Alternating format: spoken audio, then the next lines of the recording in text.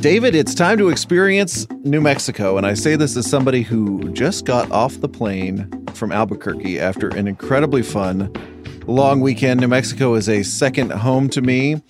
I hung out in Albuquerque this weekend. I went up to Sandia Crest. I went up to Santa Fe and had some delicious brunch.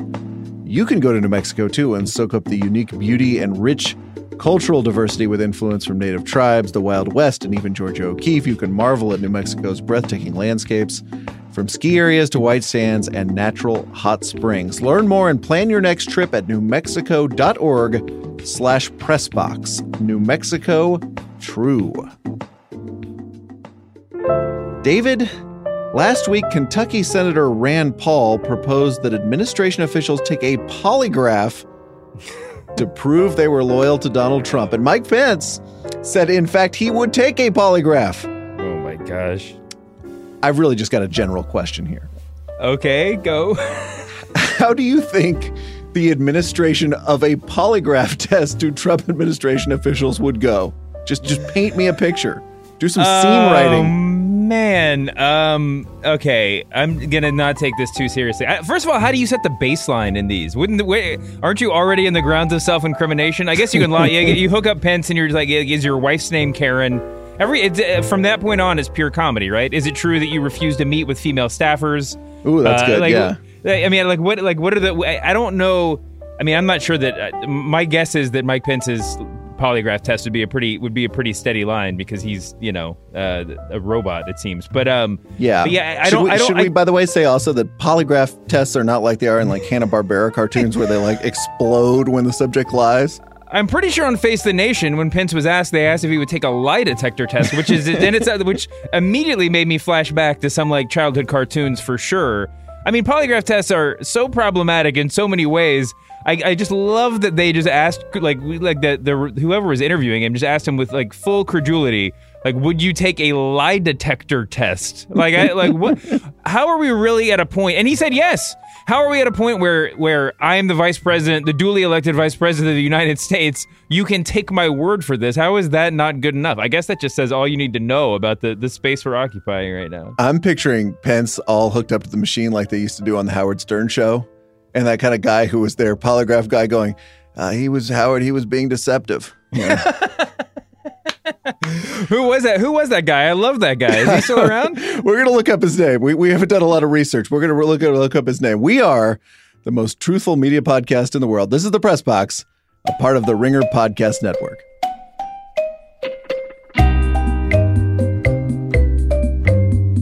The Press Box is the lodestar of media podcasts. We are Brian Curtis and David Shoemaker of The Ringer. That was too easy, wasn't it?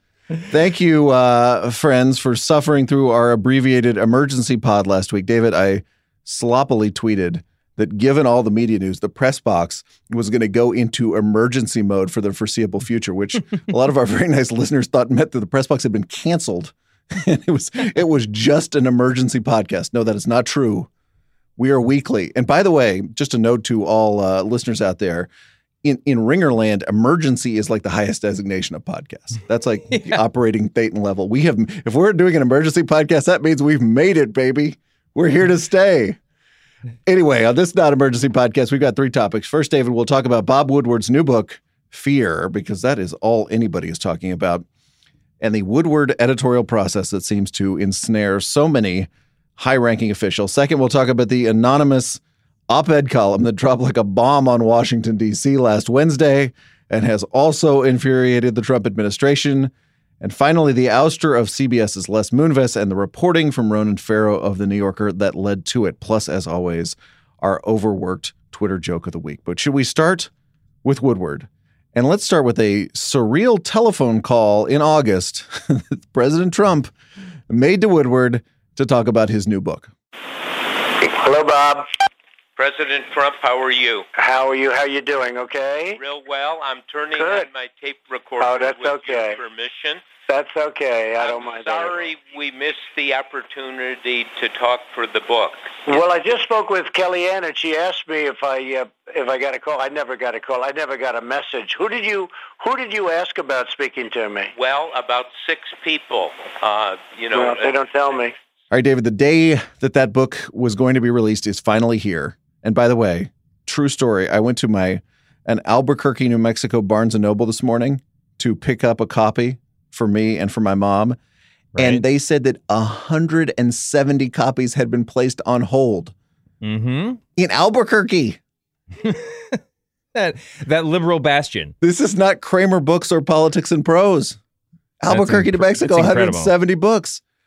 Simon & Schuster has already printed more than 1 million copies. They've done 6 reprintings. This is before the book was released.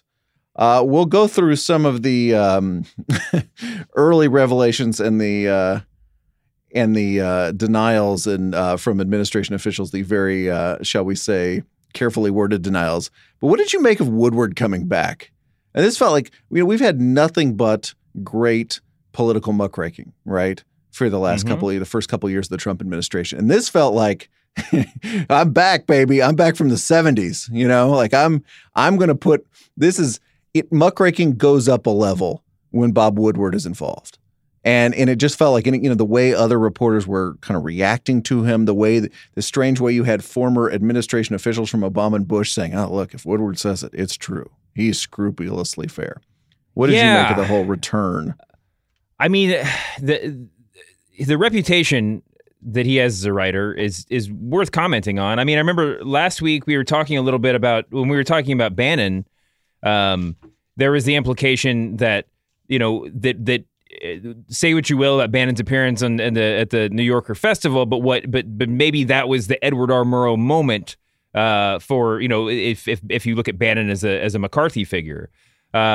Certainly Woodward is appearing, is kind of being put over or putting himself over as the sort of Edward R. Murrow of this moment, right? I mean, he is the muckraker above reproach, as you said. He's the, if there's going to be a journalist that can sort of just break through the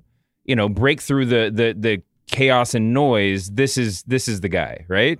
So I've been impressed with his. I mean, not impressed. I mean, it's not just, he's out there doing media. He's out there. He's making himself into a figure, which is not unusual for him doing that sort of press, or for anybody writing this sort of book. But he's definitely. He's not shying away from this moment. And I love I'm just so fascinated by the figure he makes himself into, because it's Woodward as he ever was, which is Mr. Just the Facts, right? It's never, this is, Trump is a maniac and he must be stopped. We're so used to kind of a, dialogue of Chris Hayes versus Sean Hannity versus Rachel Maddow, whatever. And then you get this guy like, I'm just a reporter. These are where the facts led me, right? And he'll make these kind of assumptions. He said that on CBS Sunday Morning, people better wake up to what's going on, right? While kind of leaving what we're waking up to and the implications of, to his reporting. But I just love the figure that he cuts. It's very again, on purpose, and he styles himself as this for sure. It's very old school. It's very gumshoe. It's very much the straight out of All the President's Men Woodward that we've always known.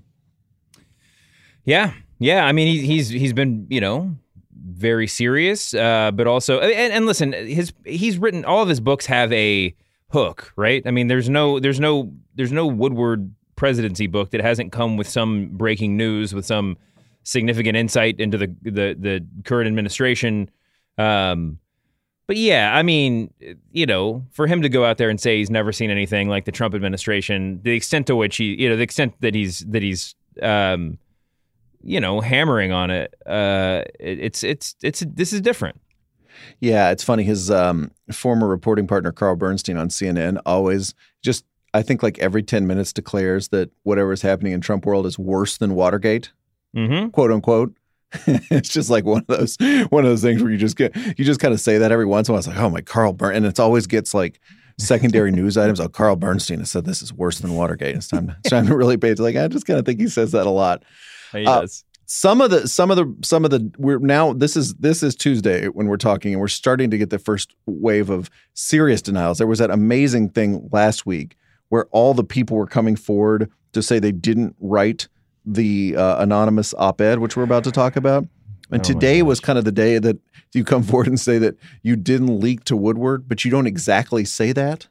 Rob Porter, who was a staff secretary and one of the guys in the opening chapter of this book who is, let us say, pulling things off the president's desk and kind of rerouting things they don't want Trump to do into this bureaucratic morass. He comes out and says, calls the Woodward book a, quote, selective and often misleading portrait, and says it would be wrong to say documents were stolen, quote unquote, from Trump's desk, but does not deny any specific incidents. This is Peter Baker of the New York Times' tweet. During Watergate, Woodward got a lot of what were called non-denial denials. And Gary Cohn, who is also part of the take stuff off Trump's desk caper, is issued an even more nebulous denial, which does not prove anything at all. But it's just so funny because I guess, and this kind of ethical question came out today of, let's just imagine that Porter and Cohn completely cooperated with Woodward and everything Woodward wrote in the book is true that they did. But then they come out and put on this show of denying it or saying, or kind of sort of denying it.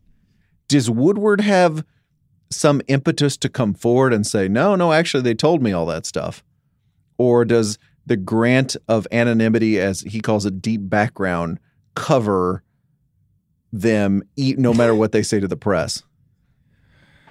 I mean, I'm sure you can make the ethical case that outing them is permissible, but I'm not sure that a philosophical argument would really hold any water right now. I mean, it would still open up the sort of rear flank to attack, and that's the last thing Woodward needs right now when he's making a pretty compelling case on his own, right? I mean, you don't need 500 Breitbart or Daily Caller articles about how Woodward has proven himself to be dishonest or dishonorable. I mean, that it seems sort of unnecessary, but it seems a little bit beside the point, especially considering, and again, all this ties in with the op-eds that we'll talk about separately, but also some together, is that I don't think there's anyone in the world that expects the author of the op-ed or the people who are who have opened up to Bob Woodward to be honest about that after the fact. I think that's one of the most permissible lies, possible. Yeah, and I guess your move, if you're a politician, is just you don't answer the 50,000 press requests you're getting to want to know if you cooperate with Woodward. And let's just say also the criticism of the Woodward method is that you pick people as heroes of your book who almost certainly cooperated or, let us say, allowed their emissaries to cooperate with you, right? Mm-hmm. They become the kind of putative hero of the book. This happened with some Colin Powell and some of his staff during the Bush war books, of which he wrote 3, I believe. They became these kind of noble, ideological guys who couldn't believe what was happening around them, right? And this is the same thing with the Trump guys. The criticism here is these Trump people who participated in this, who knew exactly who Donald Trump was when they took the job, are now trying to say, look what I've done, right? I stopped him. The Woodward book is showing that we civil servants are the real heroes here. Yeah. I mean, but then again, as you just pointed out, no one's really taking credit for it. I'm not sure. I think for it in the same way that no one's going to be upset at someone for denying they did something that they may have done just to, temporarily save face or avert repercussion. I don't think you get credit down the road. I mean, even if there were a story about pulling a document off Trump's desk that literally averted a disaster of some sort, a large-scale disaster, I have a hard time imagining any of the people in this book as future deep throats, whether or not they're, lightly painted as heroes in Woodward's retelling. Yeah, but you know what? I think for Washington, people know because they have a complicated idea of who Gary Cohn is. But for the 1 million people who are going to read this book, what do they know about Gary Cohn other than these anecdotes in this book, right? I mean, so there's a different audience here. There's the audience that reads the New York Times and reads Politico and all that stuff. And then there's this audience of people who are vaguely familiar with these names from Fox News or CNN or whatever, who are like, oh, sure. Gary Cohn, he was the one. And look, he'll become a villain to 40% of that audience. But to the other 60%, he's going to become this kind of strange, ideological heroic figure. A couple other things. Well, and just a butt in. I mean, 40% is. I mean, he'll become a villain to 40% of the country theoretically, but probably not 40% of the people who are purchasing this book. I think that probably skews in a relatively more open-minded / liberal perspective. Yeah, no, that's definitely true. The a couple notes about the Woodward method and the related question of why do all these people talk to Bob Woodward for every one of these books? There was a tweet from Josh Dawsey of the Washington Post who said, of the 13 current and former White House officials I spoke to today, this is last week, 7 said they spoke to Bob Woodward for his book. So it's like, those were the 7 that admitted it, right, off the record. And part of it is jockeying to, again, I think, some of it is like, I want to be known. I think the most extreme example of this is I want to be known. The Trump administration could be known as a epic disaster in American politics. And I want to be known as one of the 1 or 2 people who was trying to do something, right? The kind of John Dean late, I have a crisis of conscience figure, right? And I turned on my employers. But the other is just the usual Washington thing, right? I want to make my role known. I want to be a part of the story. I want to scramble for credit. The kind of stuff that infuses basically every article you ever read. And just with Woodward, it's like that times 10,000. Yeah, and there have been some people talking about Woodward's actual, his sort of style of reporting or interrogation, or I'm sure I'm failing at the right word here, but he'll interview people over and over again. He'll interview you and then come back when he has more information. And he has a famous phrase about this, but basically it's like the more you know, the more they'll tell you. Mm-hmm. And it's not like, I'm sure for some there's this perception that he's getting phone numbers off of from people's friends and calling them late at night and trying to get this inside information. No, what we've discussed this a million times on this podcast, and it's out there. Administration officials are very available to journalists who are covering the Trump White House. On the record or off, and particularly off maybe in this White House. This is a leaky administration, and the idea that there's anything abnormal about having a conversation with Bob Woodward. Especially in the Trump era, he just keeps kind of hammering away until he feels like he gets the truth. Do you like how Crazy Town has, I don't know if it's entered the lingo or re-entered the lingo as a result of the one quote of this book, which is, it's pointless to try to convince him of anything. He's gone off the rails. We're in Crazy Town. Do you think, would you rather visit Crazy Town or Flavor Town? Do you have a preference? I'm a big Flavor Town proponent, so that one's easy for me. But Crazy Town is I think we've all been to Crazy Town every now and then. The litany of euphemisms for the degree of kind of just nuttiness in the Trump White House has been sort of amazing too. Yeah, right? We get these every once in a while. There'll be like a real blunt quote from somebody. He's a fucking idiot or someone that gets leaked out, and of course there's denials, again, forgivable denials. I would guess, But yeah, it's amazing. Like it's kind of impressive how many different ways people have of just saying like, this is a fucking disaster. My favorite is always in New York Times. He uses the word extraordinary. That's what they used to mean.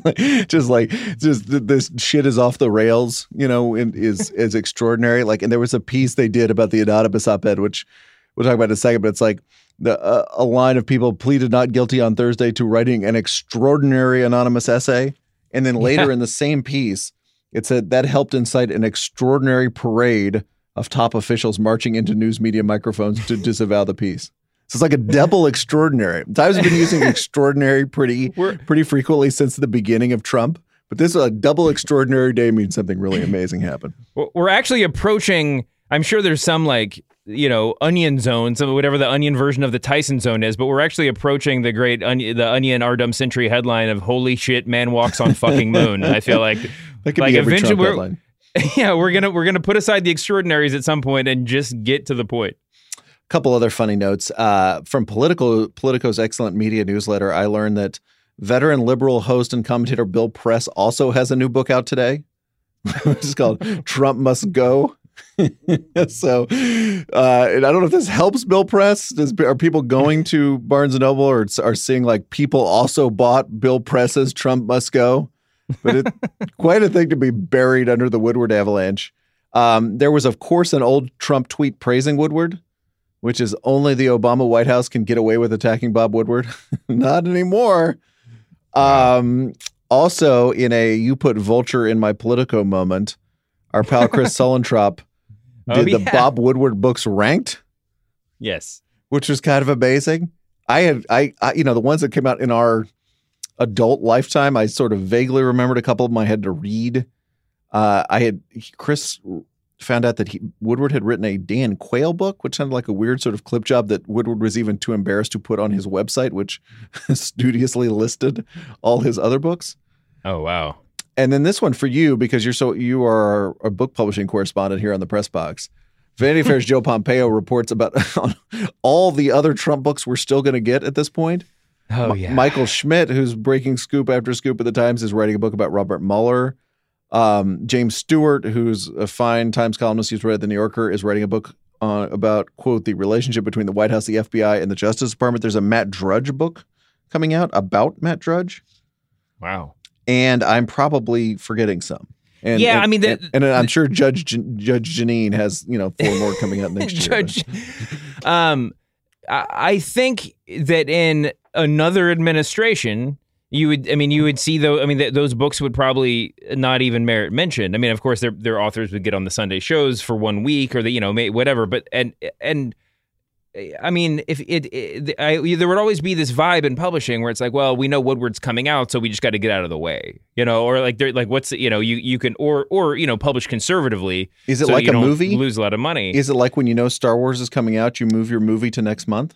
There's different ways. I mean, there's different thought. There's different theories about it. I mean, there's certainly like if you come out at exactly the same time, you get the double review for sometimes with a big book. Yours is the lesser book, but it gets there in the New York Times. But for the most part, a book like this, you would clear out, and that's why you would say like the Michael Wolff book. And I know nothing about how that was purchased, but like you might see a book like that and just be in another administration and say, okay, if we can publish this at this very moment, then okay, because it'll be far enough away from the other stuff, But with the Trump administration, you got to imagine that like all of these books are going to have something, they're all going to carry a couple days or a week of the news cycle because it just seems like Crazy Town is leaking out left and right. You don't have to be Bob Woodward to get a major scoop, although Woodward's done a pretty good job of telling the comprehensive story, it sounds like. If there's a Woodward Bill Press double review, I just, somebody please email it to me. Just find my email address and send it to me. All right, David, now it's time for the Overword Twitter Joke of the Week,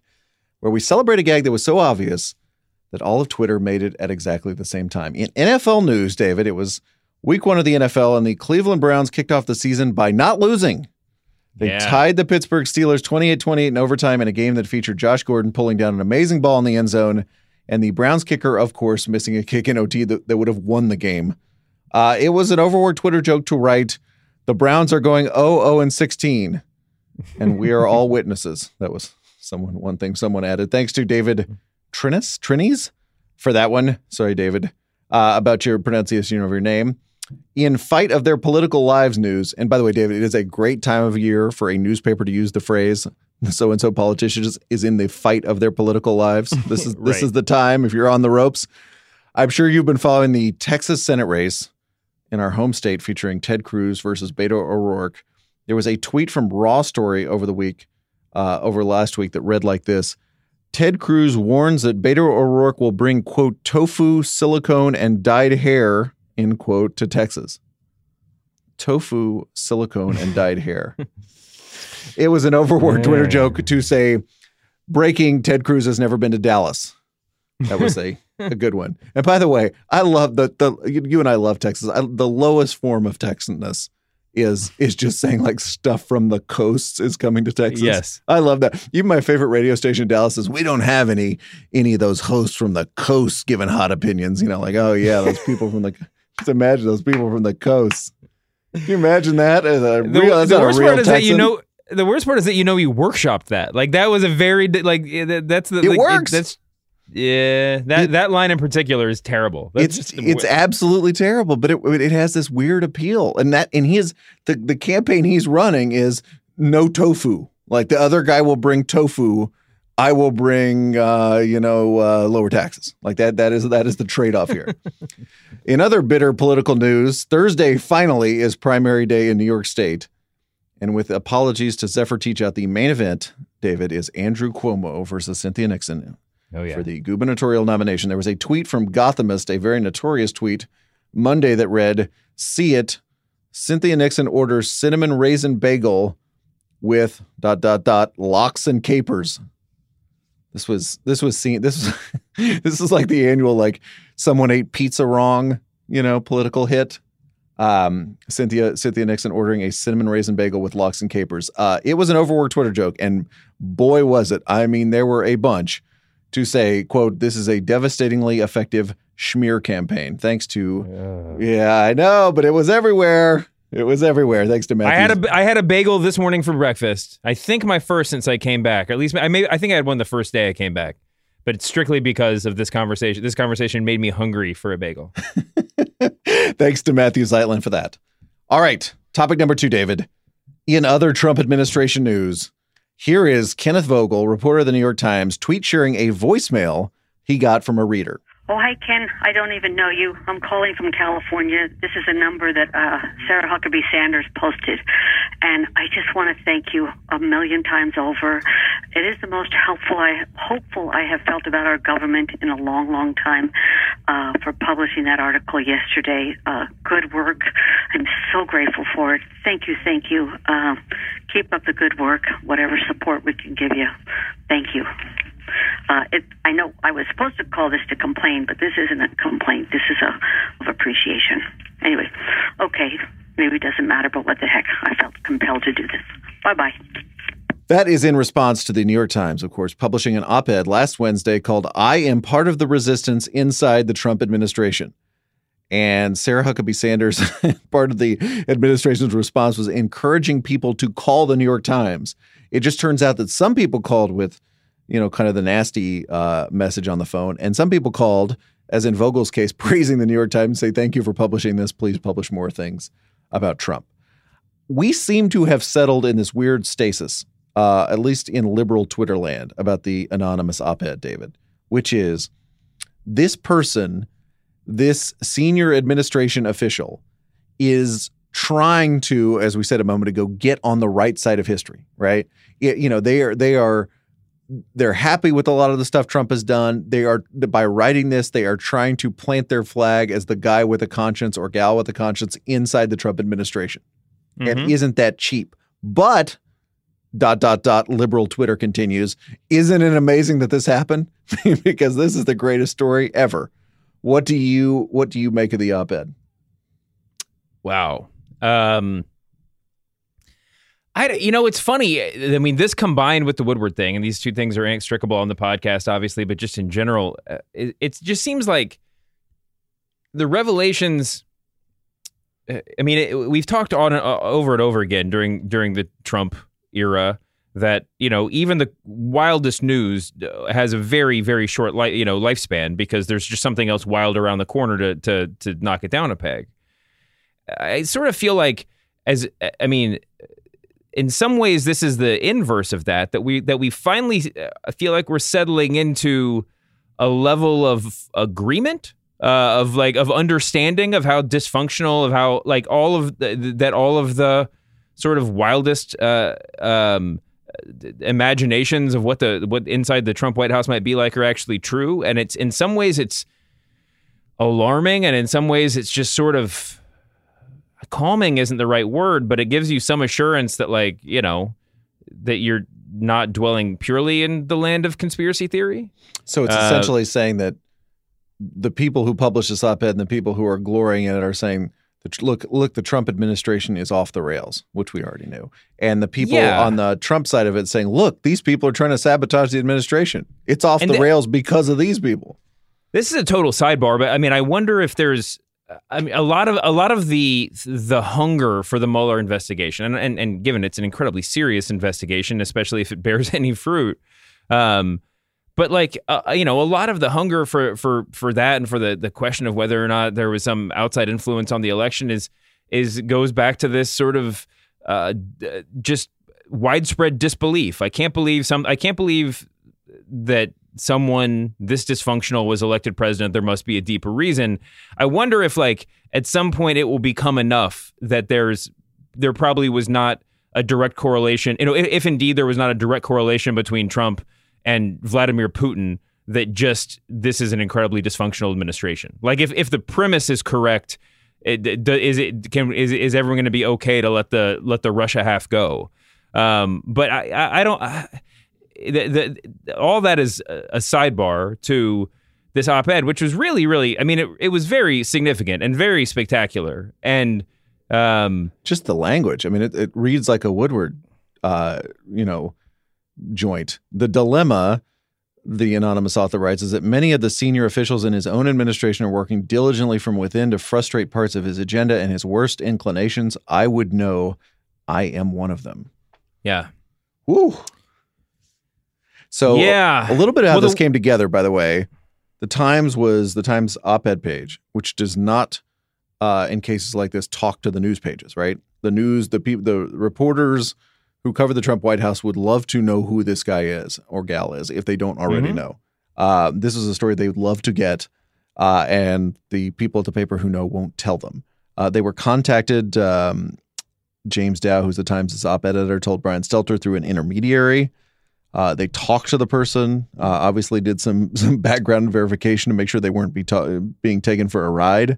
He said there was a tiny number of people at the Times who know the author's identity. They didn't do anything to disguise the prose, to try to take out any words or change the writing style so that the person wouldn't be known. This led to Lodestar Gate, which is the word Lodestar was in the piece, and then there was some sleuthing saying, "Oh well, it's like Mike Pence has used this in a speech a couple times." Anyway, that was guessing game number one. The guessing game is phenomenal, right? I mean, people have referenced now both Deep Throat and Primary Colors as our two Washington guessing games. And as the Times reported, like everyone is, coming to a microphone saying, "I did not write the op-ed. I would like to." And I like the people who were just ridiculous, like Steve Mnuchin, did not write. Yeah, okay, we almost didn't need clarification on that one. He's fine, right? He's not upset. Also, we got a great Rachel Maddow tweet. You and I have been, or Rachel Maddow quote. You and I have been chronicling all the times when people say this is the end of the Trump administration or this is the turning point. Rachel Maddow said, "This feels like the end of something, and I don't know what happens next." So once again, the flag has been planted that this is something is going to change after this anonymous op-ed. Yeah. The literary guessing game is fascinating, is it not? In terms of, the language. Thankfully, I have some semblance of a long-term memory, and I think previously on this podcast, when the Axios story came out, I remember discussing. This is on May 13th. I remember discussing the Mike Allen quote, the Mike Allen story, about why White House leakers leak, where someone in the Trump administration says, "To cover my tracks, I usually pay attention to other staffers' idioms and use that in my background quotes to throw the scent off me." And I was like, I came off the top rope like Macho Man Randy Savage into Ringer Slack when everybody was like flipping out about this op-ed and the Lodestar tweets started circulating. Lodestar is a perfect way to throw throw the scent off. I find it really hard to believe that. I found it hard to believe anyway that Mike Pence would be the person writing this. Mike Pence would be the culprit here. But it is really. The fact that everybody was just going there. I guess that's just where we are in the Twitter age and in 2018 in general. You got to do the sleuthing because that's just how we function. Yeah, and people want to know, right? It's a legitimate news activity. Like somebody says they're sabotaging the Trump administration. That's kind of a big deal, and wrote about it in the New York Times. That seems like a big deal. By the way, yeah, it does. Have you have you used the word lodestar before in your prose? Come on. I might have written it in a short story when I was like 21, but I can't imagine that I've used it since. All right, I've used it in a Ringer story in the last 2 months. So just confession time. Well done. I am anonymous. I wish I were anonymous now. But it's kind of a handy word, It's kind of it takes us back to when you and I were in SAT class in high school, All right, David, we're gonna quit truculent, lodestar. gotta ace that verbal section. We do what we can, Brian. Yeah, there was a whole other thing too about certain people came forward and said, look, I think Michael Caputo, who's a former Trumpite on CNN's quote was, "This is a coup," essentially saying, look, Trump is the popularly elected president of the United States. And the fact that his staff would be sabotaging him, both in examples in the Woodward book and whomever wrote this Times op-ed, is sabotaging the administration. That's an interesting argument. It's also not something that has anything really to do with the press, because if the press does not have any interest in making administration officials serve their leader, they're happy to. And if the administration official wants to tell them either in extraordinary quote unquote op-ed form or otherwise that they're sabotaging the administration, that sounds like news to me. And the rest is the Trump administration's problem. Yeah, I mean, it's a little bit difficult, I guess, to sort of tease out what the end game of whoever wrote this is. And it should be said that it might not be one person. Steve Bannon came out today. Our constant subject, Steve Bannon, said that he believed it was between 6 and 12 people. I think that's what he said. Who wrote it as a group, I guess.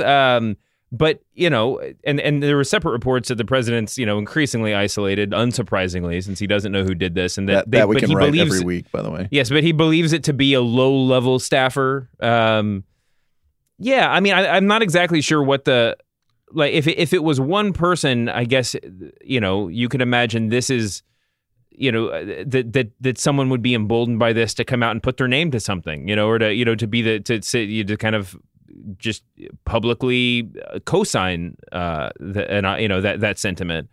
But without that, it does just become this guessing game and this game of morality and treason, all capital letters, and like I said, the conventional wisdom seems to be solidifying. I'm not quite sure what that means for the Trump presidency. Yeah, well, I think it means the same thing. By the way, there was also this whole very funny, in New York Times wrote a whole piece about who is a senior administration official. Yes. It's a very nebulous, that's not really an official term. And Tommy Vietor of Pod Save America said, several times I tried to get quoted as a junior administration official just for fun. It never worked. So senior administration official could be anybody.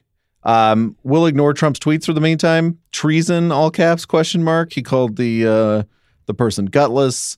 Huckabee Sanders, as I said, asked people to call the Times and register their discontent. Also, by the way, in the guessing game, some funny things. Assistant managing editor at the time, Sam Dolnick, tweeted about the op-ed and referred to it as a senior White House staffer. This is according to a Politico piece by Michael Calderon and Jason Schwartz, which set off another guessing game because remember, it said a senior administration official, and he seemed to be narrowing it down to White House official. And then he later walks it back and says, "I have zero knowledge about the identity."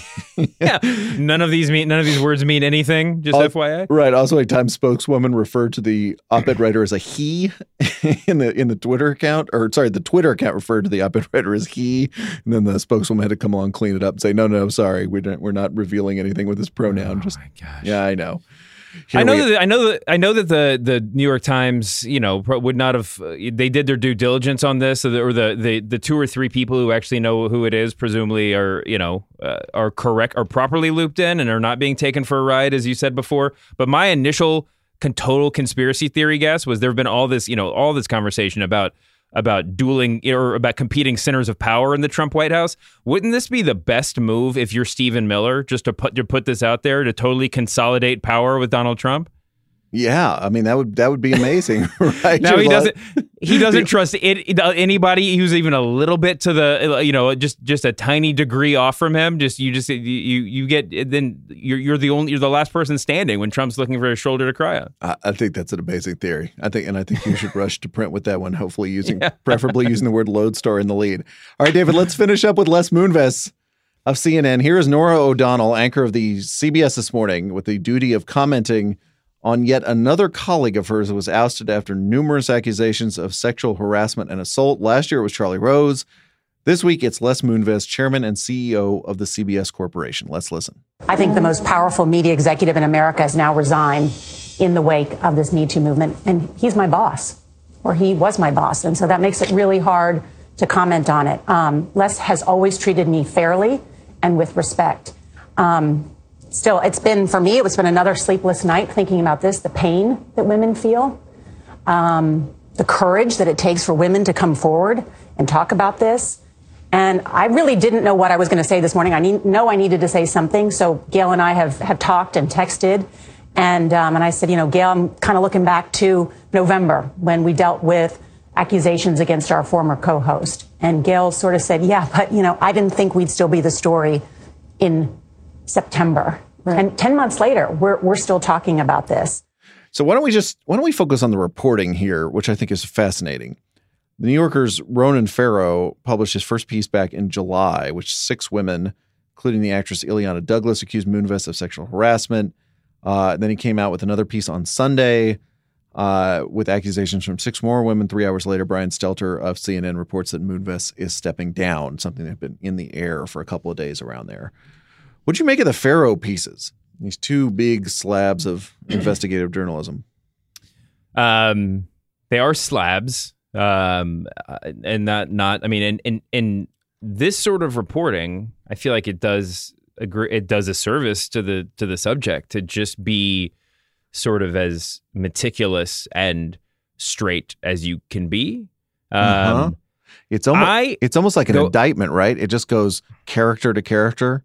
Here is this person, and here's what happened. Yes. Here is this person, and here's the obligatory CBS denial. Here's this person, and what happened. Go ahead. Sorry. It reminds me. It echoed a little bit of the sort of best version of online investigative journalism, in that, but so many of those online pieces don't have the same gravity or the same significance, or don't even necessarily reach the same level of conclusion or definitiveness that Farrow's pieces do. But just in the fact that you have all the space in the world to break this down step by step, and there's almost an implicit plea for the reader to take the piece seriously. That it's not. This isn't overwrought. There's nothing purple about this. This is just like, I am going to say this as clearly as I can, and I'm not going to leave a single word out. And by the end, you will be convinced. And both pieces are incredibly compelling because of that. I think what struck me as most interesting was the power. I mean, and this again goes to the length and goes to the encyclopedic nature of the way of the reportage was that the second piece was, again, in a very bloggy sort of way, just a straight follow-up to what he had written before. Mm-hmm.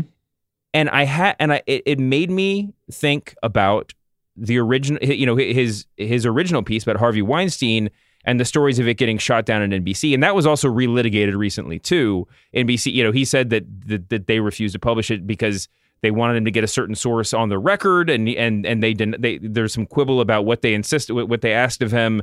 And that he wanted to, publish as quickly as possible, and he found a home at the New Yorker to do that. But it made me think of that because the Les Moonves thing, above all else, shows the validity of sort of publishing in chapters, the sort of serial expose, and that, like, we don't actually need every single abused woman to come forward. Everyone that he is just, wrought his evil upon over the years doesn't have to come forward all at once. In some ways, it's more compelling that it is a series of articles, each one motivating another group of people to come forward. I think it really, it's very subtle. It's not like this has never been done before, but it feels like a really interesting shift in the way that these things are reported.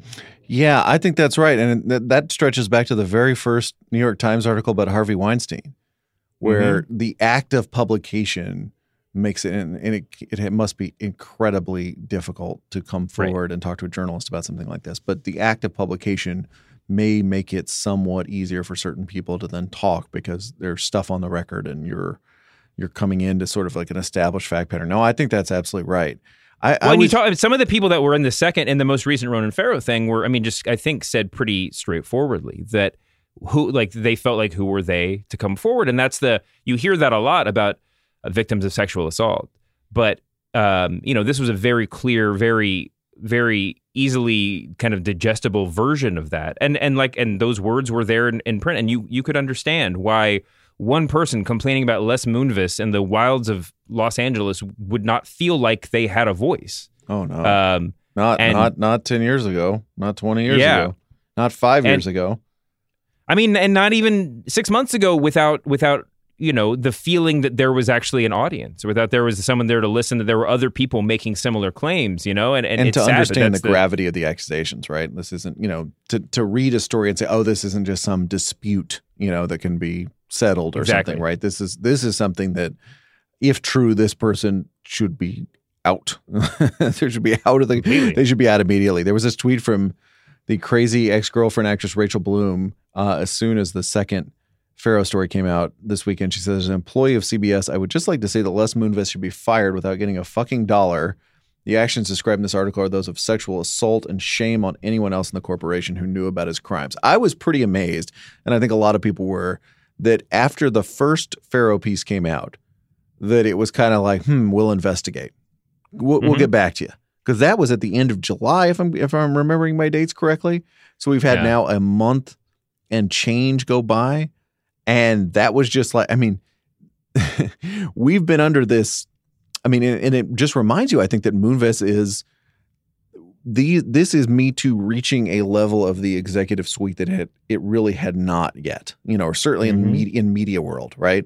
Harvey Weinstein was obviously an enormous figure, but by the time he was ousted, he was probably at the least of his powers, right? Les Moonves was still huge, which was also sort of symbolized by this exit package that he was negotiating. Yeah. It was going to be up to $120 million. Well, that was contractual. I have a couple of things before I jump in on the exit package. Sure. But one, the story, and I encourage everyone to read these Ronan Farrow pieces if you haven't, and not just the blog breakdowns, although those are worthwhile in their own way, but the sheer feeling of impunity that he was operating with is different than all the stories we've heard before, right? There's nothing forgivable about Harvey Weinstein, but this is the level of just he felt himself so bulletproof that he was clearly had been driven mad by power. Sounds like I'm giving him too much credit. It was heartbreaking and mind-boggling at the same time. But so I think that when you talk about reaching a place that it's never reached before, clearly he felt like he was in some removed space. No human being could ever feel like any of that stuff was okay. Oh man, yes, absolutely right. And just to get to the compensation, there have been reports about his contract, and I think Ronan Farrow himself had the contract in hand, or somebody did. But before I forget, there was also a Vanity Fair piece that connected him to a doctor that had come out previously, but not named Les Moonves by name, but that the Vanity Fair confirmed that it was Les Moonves who showed up for a doctor's appointment early one morning at a hospital, Cedars-Sinai or whatever, and sexually assaulted the doctor, or attempted to. The stories are just, one after the other. I think that was interesting about the first piece, and maybe I'm over. Maybe this isn't true, but I do feel that Harvey Weinstein, for whatever station of his career he was at when he was exposed, he was certainly more of a public figure than Les Moonves ever was. I don't think the average CBS viewer has any idea who Les Moonves is, maybe by name, but certainly not. Right. He wasn't a character, a national character, international character in the way that Weinstein, and certainly not all of the male celebrities that have been that have had their moments in this movement as well. And I think to some degree, it made it more of a sort of insidery story, even though the actual story was just so much greater, and so much more unbelievable, so much more just just mind-bogglingly evil.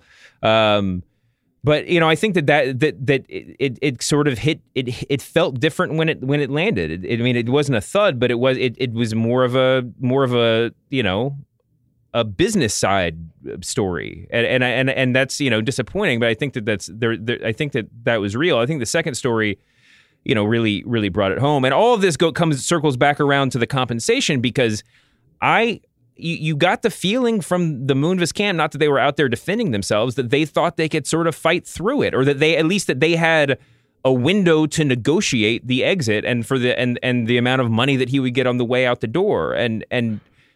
And they did, right? I mean, yeah. There was a month and a half.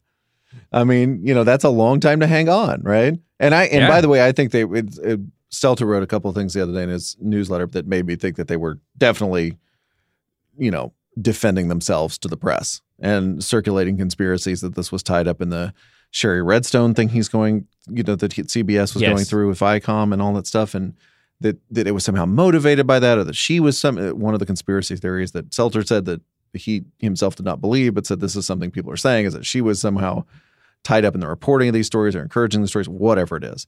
But I think they were trying to work the refs, and I think they were taking their sweet time to get this compensation package. I mean, it's just, and again, it's like there was as you said, there was so much damning material in that first piece that it's pretty amazing. I also really enjoyed reading the Bill Carter piece. Bill Carter, chronicler of television, especially late night TV, noted that Moonves was an actor before he became an executive. Oh yeah. He said he gave it up because he wasn't a really good actor, and he was as silent as possible, that we were all watching the most effective performance of Leslie Moonves' life. Just as you said, acting with absolute impunity and disgusting impunity in private, and then just carrying on as, Mr. Executive, the most effective guy in television, and the guy who survived all these executive purges where so many of his counterparts have been laid low for bad ratings, Yeah, and I should say, to go off of what I said before, this isn't just a matter of power corrupting. I mean, the stories that Farrow recounts go back to some of his earliest days, sort of in the suites, where he was sexually assaulting his peers. This isn't exclusive to young actresses and massage therapists, although there were those too. It was just pretty insane. It's pretty much everything. That's the press box for this week. Our producer is Jim Cunningham. Chris Almeida helped us with research. David back with more hot takes about the media next week. See you then, buddy. See you later, man.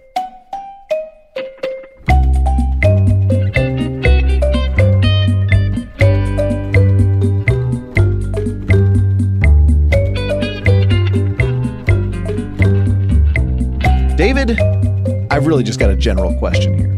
Okay, go. Would you rather visit Crazy Town or Flavor Town? Oh, man. Do you have a preference? Crazy Town or Flavor Town? First of all, how do you set the baseline in these? People want to know. Wow. Crazy Town or Flavor Town? All caps, question mark? Crazy Town. This is a fucking disaster. Or Flavor Town? Do you have a preference? I'm a big Flavor Town proponent, so that one's easy for Gutless. me. But Crazy Town is I think we've all been to Crazy Town every now and then. Not 10 years ago, not 20 years ago, not 5 years ago. Okay. We're here to stay.